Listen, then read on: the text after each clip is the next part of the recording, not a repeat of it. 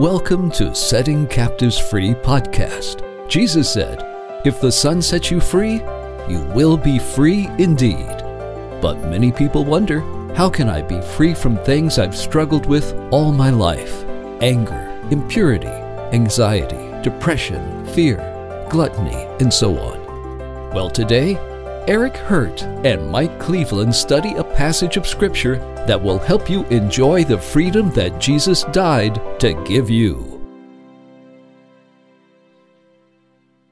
Greetings all, this is Mike Cleveland, and I am delighted today to be with my brother in the Lord, Eric Hurt. Eric, welcome. It is so good to see you, brother, and to do another podcast. Mike, I am just so thankful to be here with you again, face to face, and rejoicing in the gospel of Jesus Christ with you, and looking forward to talking about it with you and with our audience today. Amen. Well, you've written a book, and the book is called The Gospel for the Church. And it's a powerful book, every paragraph packed with the gospel, your audience, the church. And the reason, because the church has, in essence, whole scale left the message of the cross, and we want to see it return.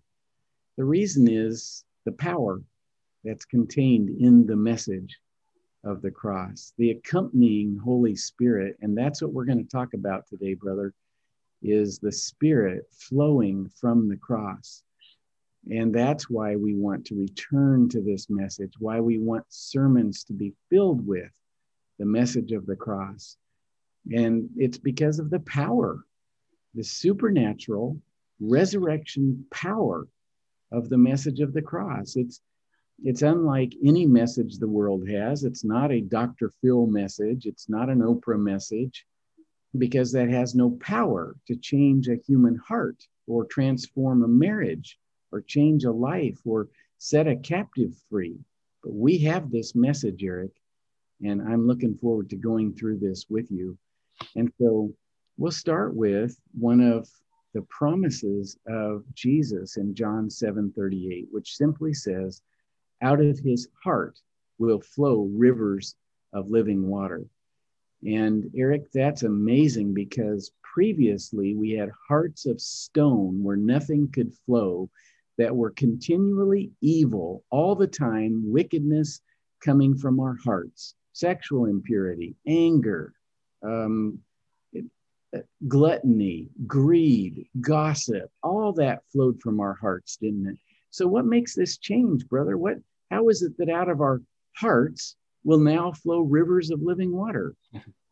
Well, brother, you have given such an awesome introduction. That was so wonderful and powerful, because you're right. There is only one message that can change an entire covenant and in the entire history and our entire lives. I experienced exactly what you were saying.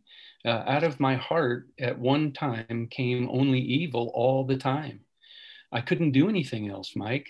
I had a heart of stone. In fact, I was dead. I was actually dead in my sins and trespasses, and I acted like it. Everything that came out was death. There was no life in it, in my words, and so it was belief. It is believing the new covenant. It's believing in the shed blood of Jesus Christ for the forgiveness of sins. Mike, I'd like to put a period on that and say, as along with that, the resurrection of Christ to complete the circuit of the gospel. And Jesus paid for every sin that we might become new, that we might receive this exchange, this new heart, this new life. And therefore, your heart of stone is removed. No longer from your heart will these things come out again, but the river of living water. Not to say that we can't have attitudes or thoughts in our minds, but we're made completely new inside. Mike, this is incredible. This is the only message that can do it. Believing this message, believing that Jesus's sacrifice was enough. His resurrection was enough. that because he lives, we also will live new lives. Mike, this is an exciting message. This is a life transforming message. There is nothing to do, Mike. Isn't that wonderful that we can rest in Jesus's finished work? It's wonderful. And the reason is because we get the Spirit of God as we believe that message. I think about Galatians 3, Eric, and it says that anyone whose body is displayed on a tree is cursed. You look at Jesus and he was displayed. He was hung up in public view of all people. He was displayed. And when you walk by a store and you look and they have a display there, that's for the purpose of wanting you to stop and look. And this is what Jesus was. He was displayed. But then Galatians 3:14 tells us the reason. Christ was displayed on a tree so that God's blessing promised to Abraham might come through Jesus Christ to those who are not Jews. Jesus died so that by our believing, we could receive the Spirit that God promised. Eric, that tells you, put faith in the message of Christ crucified for you. And if you do that, you receive the Spirit. And Eric, when you get the Spirit, you get the power. You get the transformation of life. Everything outside of this message and this Spirit is law. And law in 2 Corinthians 3 is described as the ministry of condemnation and the ministry of death and the ministry of lack of transformation. Only when you turn to Christ and look at that display, look at the blood being shed, look at the breath being breathed out one last time, look there and see your sin hanging there and your condemnation hanging there, and see your old man hanging there, that is your old self hanging there, and believe, put faith in it. Even today, if you see the display and you put faith in it, you receive the Spirit. And now you get a new heart. And now you get transformation, powerful transformation. Eric, this is, I believe, why you wrote this book, right? That's exactly right, brother. We have experienced this life transforming display of God's only Son, and God wanted to make sure that this display catches your attention and that you put faith in him, not faith in anything you do. You said it so well. I love to hear you speak about this gospel, because we do, when we believe the message of this cross and Jesus's powerful resurrected life, where he can never die again. He paid for our sins. He buried them in the grave. But Mike, it's not enough to just believe it. We have to believe that we joined Jesus there with him, that we were crucified with him, that the old man was buried in the grave. This doesn't just apply to somebody else. This isn't power. This doesn't apply to me. No, we have to believe that it does apply to us because God said it does. If we believe in it, we need to believe in it and trust that Jesus died for us personally, not for Jim down the street or Joe next door. This is for us. This is the message for the church to believe and continually believe, because we need Jesus's continual power in our lives. And we have it. We have it if we've believed in this message. We have new life. We have a new heart. We have a new spirit, and we have God's Spirit living in us. Meaning what? That we have already followed Jesus to the cross with our own, that we've died with him, we're buried and raised to new life. Now, Mike, this is an astonishing message. This is a message of complete, absolute new life. This is, we're living from the Spirit who lives in us. Our life is not our own anymore, right? We've been crucified with Christ, and the old man no longer lives. Now Christ lives in us. How amazing is that? Yes. To have God living in us. I mean, we're the temple, brother. We have the Spirit living in us. This is an amazing message. And the Spirit living in us is a river flowing out of us. through us, this river that never ceases, like the blood of Jesus that never coagulates, in the sense of ongoing work in the believer's heart in life. And one of the things I love that you did is to compare 1 Corinthians 15:3 with 1 Thessalonians 1:6-8, because we're talking about a flowing river. And in lesson 7 of your book, under questions 3 and 4, you quote this, 1 Corinthians 15:3, for I delivered to you as of first importance what I also received. So notice how Paul's flowing with the river. He received the message of the cross that he's about to describe, and then he delivered to them. That's a river. You receive it and you give it. And then you compare that with 1 Thessalonians 1:6-8, showing that the Thessalonians first welcomed the message of the cross, and then the message rang out from them. What's that? That's a flowing river. When you welcome a message and it rings out from you, you're flowing now. See, under the law, it was a dam that stopped up all flow, because you were focused on trying to live right and to do better and to work harder and to fulfill all the admonitions of Scripture. There was no flow. You were a hard-hearted, stone-hearted person who had no river. But under the new covenant, where you get a new heart and you hear the message of the cross and get a new spirit within you, you begin to flow. Why? You receive the message of the cross, you take your stand on it, and then you give it out to others because you can't keep it in. Guess what? The river has overflowed the banks. The river has overflowed the dam. The river continues to flow. You welcome the message. You welcome it with open arms, and you then give out the message. It rings out from you. And this is the joy, Eric, of having this flowing river, and it pours out to others. You can't contain it. It's not like you say, I'm going to go witness today. It overflows. It's a river that crashes down any kind of obstacle in its way. It's the Holy Spirit living through you and calling others to the cross. And I just love that you compared these two, because you really illustrated your point here today. That's so well said, brother. We need to see our identity, our new identity here. Like you said, we receive and then we pour out. And this is why all of our relationships are affected.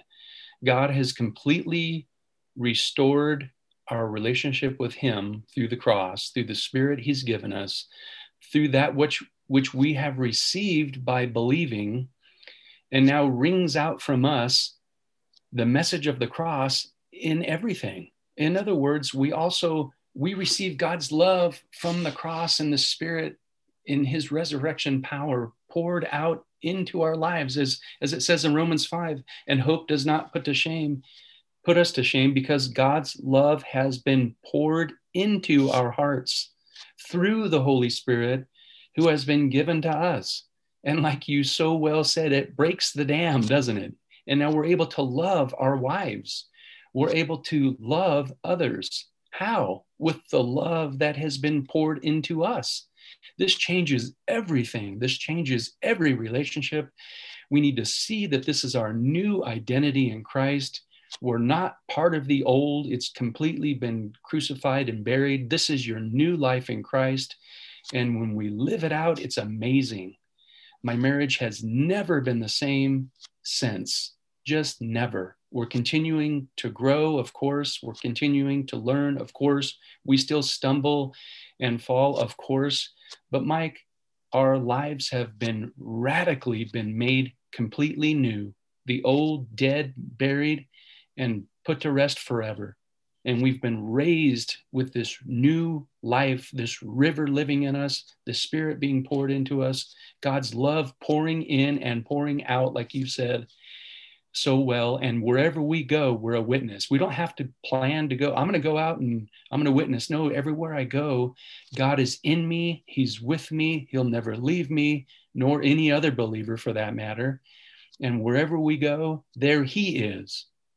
And we always are have this ministry in our hearts and on our tongue at all times.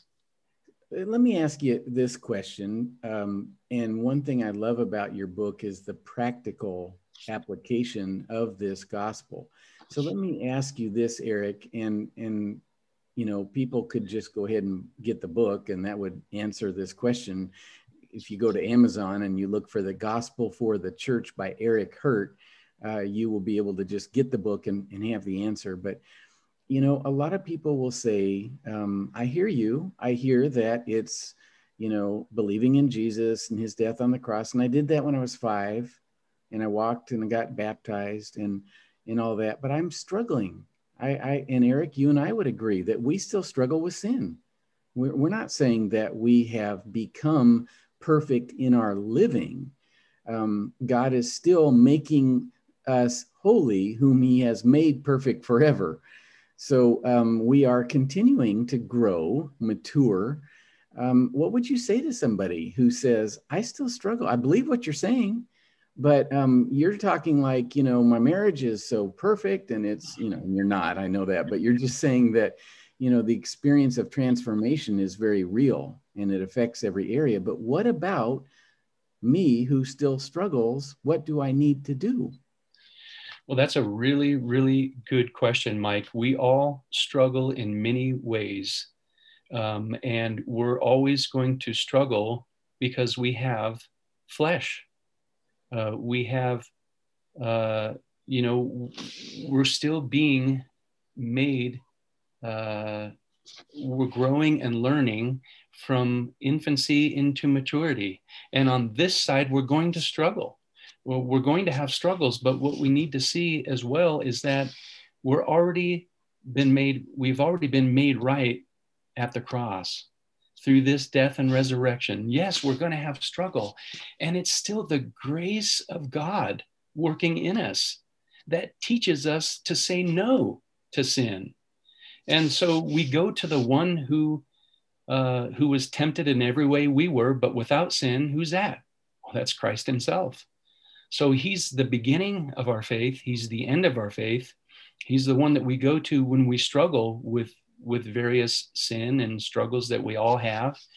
And we recognize that he has already paid for that sin as well. It sounds too good to be true, but we don't need to wallow in our stumbling. We need to look back and remember the work that he did on the cross was finished. It was complete. It was enough. It was one time.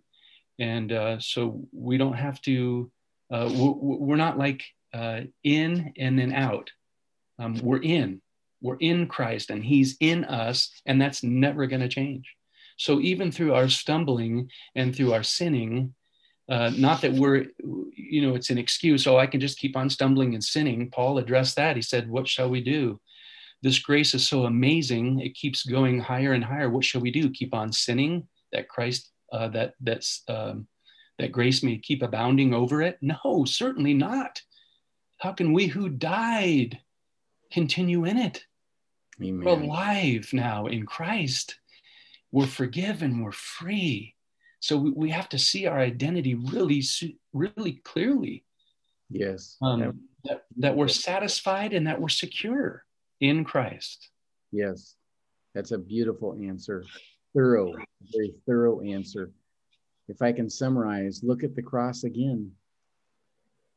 See afresh, remember anew what happened there to you. Remember that you died with Christ. Remember that you're forgiven, which means your debt is paid. It is finished. The high priest in the Old Testament could never sit down, even though there was a mercy seat right there. He could never sit on it because his work was never finished. But when Christ died on the cross and washed us from our sins, he ascended to the Father and sat down at the right hand of God. It is finished. You are forgiven. And remember that you're forgiven eternally, that you don't have to keep coming back and ask for your debt to be paid. Oh God, I sinned. Please pay my debt. No, your debt was paid, and you will never be condemned because Jesus was condemned in your place. You quote this song, Eric, "I've got a river of life flowing out of me." And one of the things I like about this song is that it makes the lame to walk and the blind to see. It opens prison doors. It sets the captives free. I've got a river of life flowing out of me. What we're talking about here is spiritual power, the power of the Holy Spirit to do this work. Those who were captive are freed. Those who were invalid can walk and leap and jump for joy. And it all comes as you come to the cross and experience anew the power of the Holy Spirit. And so this is what we're talking about today. Eric, as we bring this to a close, I want to leave with an encouragement to join us on the next one. And the reason I say that, you're going to illustrate what we just talked about. And an illustration, a picture is worth 1,000 words. We're going to see it happen. You come to the cross, you get the Holy Spirit, your thirst is quenched, and you're satisfied and content now in Christ. Brother, if you would pray for someone who just said those words of, "I'm still struggling. I'm a believer, but I don't seem to have the river that's making the captive free, that's enabling the invalid to jump and leap." And I just ask you to pray for them. Would you, brother? Absolutely. Thank you so much, Mike. Our Father in heaven, we thank you so much for the sacrifice of Jesus Christ, the one-time sacrifice. That's all it took, because Jesus was the perfect Lamb of God. And he took away the sins of the world. He removed it entirely as far as the east is from the west, and then gave us his righteousness. He became sin and then imparted his righteousness to us, gave us a new heart, a new spirit, and then his spirit living in us. And so, Lord, what we're really doing is learning to live from the heart which you gave us. And though we stumble and fall, we recognize that we cannot fall out of your love.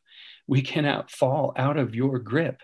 We cannot fall too far, because your blood drew us near, and our falling isn't more powerful than your blood. Your blood, your one-time sacrifice, the shed blood of Jesus Christ, is so powerful. It draws people far near. How could you can't leave us. You'll never leave us. You'll never forsake us. You promised that. And when you're living in us, how far could we go? You're with us wherever we go. And so, Lord, I pray in Jesus' name that this maybe one or two people listening or more that feel like they're far. They feel like when they sin, you're mad, and that you have to forgive them over again. But we ask, Lord, that they would look at the cross and see their new identity, see that it was paid for entirely. They would see and begin to live from their new heart. They would begin to continue to live from the Spirit that you have poured into them, the love that you have poured into them, that they would see their new identity in Christ, Christ in them in Christ. And who can separate us from this incredible love? Can our sin do it? No, because your blood was shed that forgave every sin and drew us near. How could any other power separate us? It would be impossible.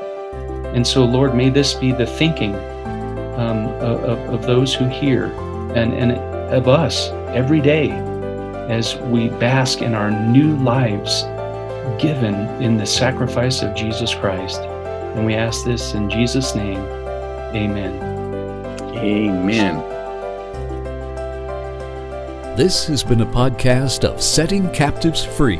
For more information or to enroll in free interactive courses on finding freedom, please go to settingcaptivesfree.com. Tune in next time for more truth that sets captives free.